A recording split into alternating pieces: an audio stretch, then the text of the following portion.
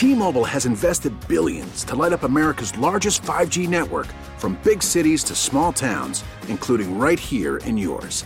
And great coverage is just the beginning. Right now, families and small businesses can save up to 20% versus AT&T and Verizon when they switch. Visit your local T-Mobile store today.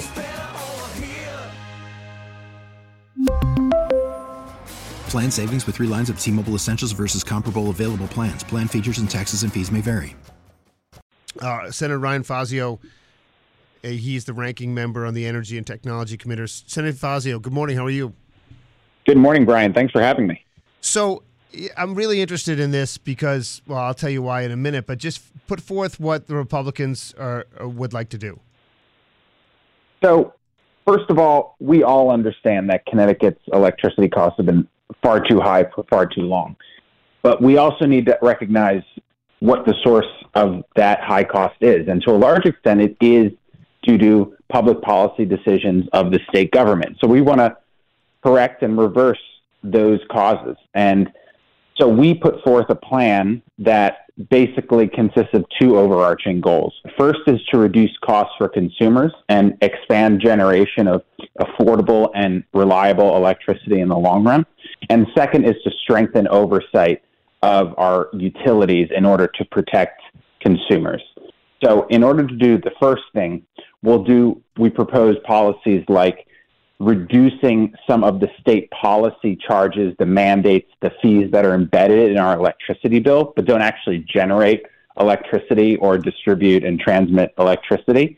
So doing that, reducing those in our electricity bill and moving them into the budget where they belong, because they're really kind of tax and spending types of decisions, would reduce electricity bills by about $210 for the average consumer in the short run.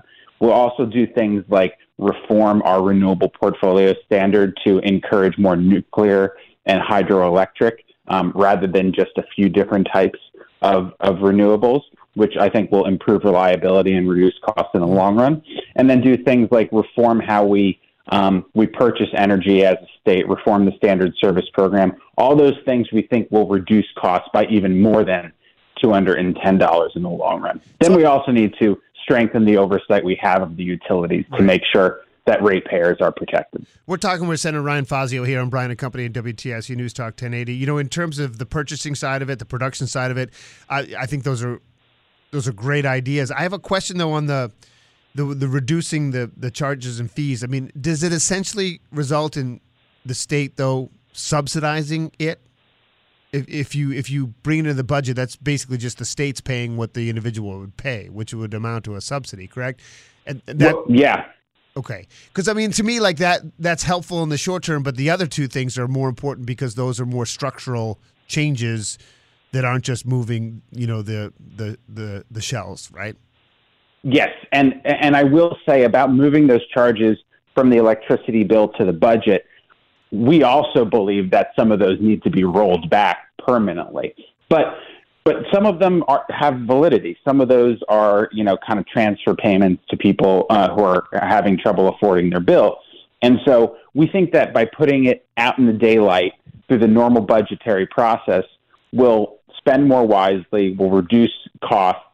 Some of the spending will be prioritized against other forms of spending. So overall, in the long run, it results in lower taxes and lower electricity bills overall. So this is just like, it's a good government reform. It also happens that it'll reduce our electricity bills by over $200. So we need short-run solutions to lower costs. We need long-run solutions to lower costs as well.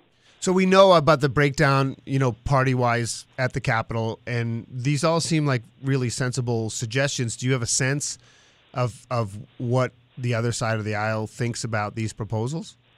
Well, we're still learning. We're still discussing. I think they're still looking carefully at it, and we want to be bipartisan. We want to work in a constructive manner, and I think, you know, when I talk to my colleagues on the committee on the other side of the aisle, they want to solve problems just like we want to solve problems. So this electricity shouldn't be a partisan issue. We should want to reduce costs while maintaining reliability and high environmental standards. And so we might not agree on everything, but I think we're going to work as earnestly as possible in order to get something done in a bipartisan fashion.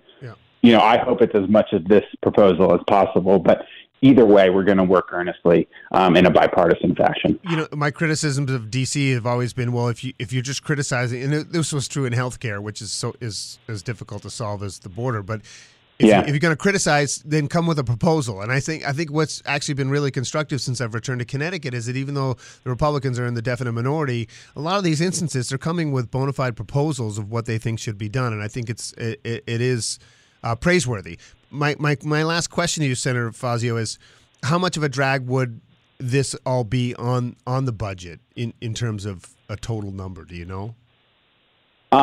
So if none of the costs were pared back, it would be about $300 million. Given we have $1 billion surplus, I think it can be managed, but I don't foresee that all of these charges should be maintained at the levels they are. I think in the appropriations process that a lot of them will be rolled back, because once it's in the normal legislative process where we actually in broad daylight examine the costs and benefits, you can scrutinize these programs and tell that some of them aren't working as promised. The problem with embedding them in the electricity bill is that there isn't the regular scrutiny of the legislative process. It's just we as ratepayers are expected to pay it every single month, which is, I think, extraordinarily unreasonable. And other states don't do it this way, which is part of the reason they have lower costs. So right. I anticipate that some of the costs will be reduced and that they might be prioritized against other forms of spending.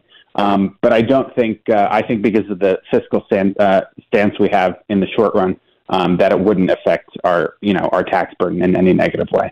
Listen, as this stuff progresses through the session, hope you'll come back to talk about it more. We really appreciate the time and the insight, Senator Fazio. Anytime. Thanks, Brian. I appreciate your time. All right. Senator Ryan Fazio.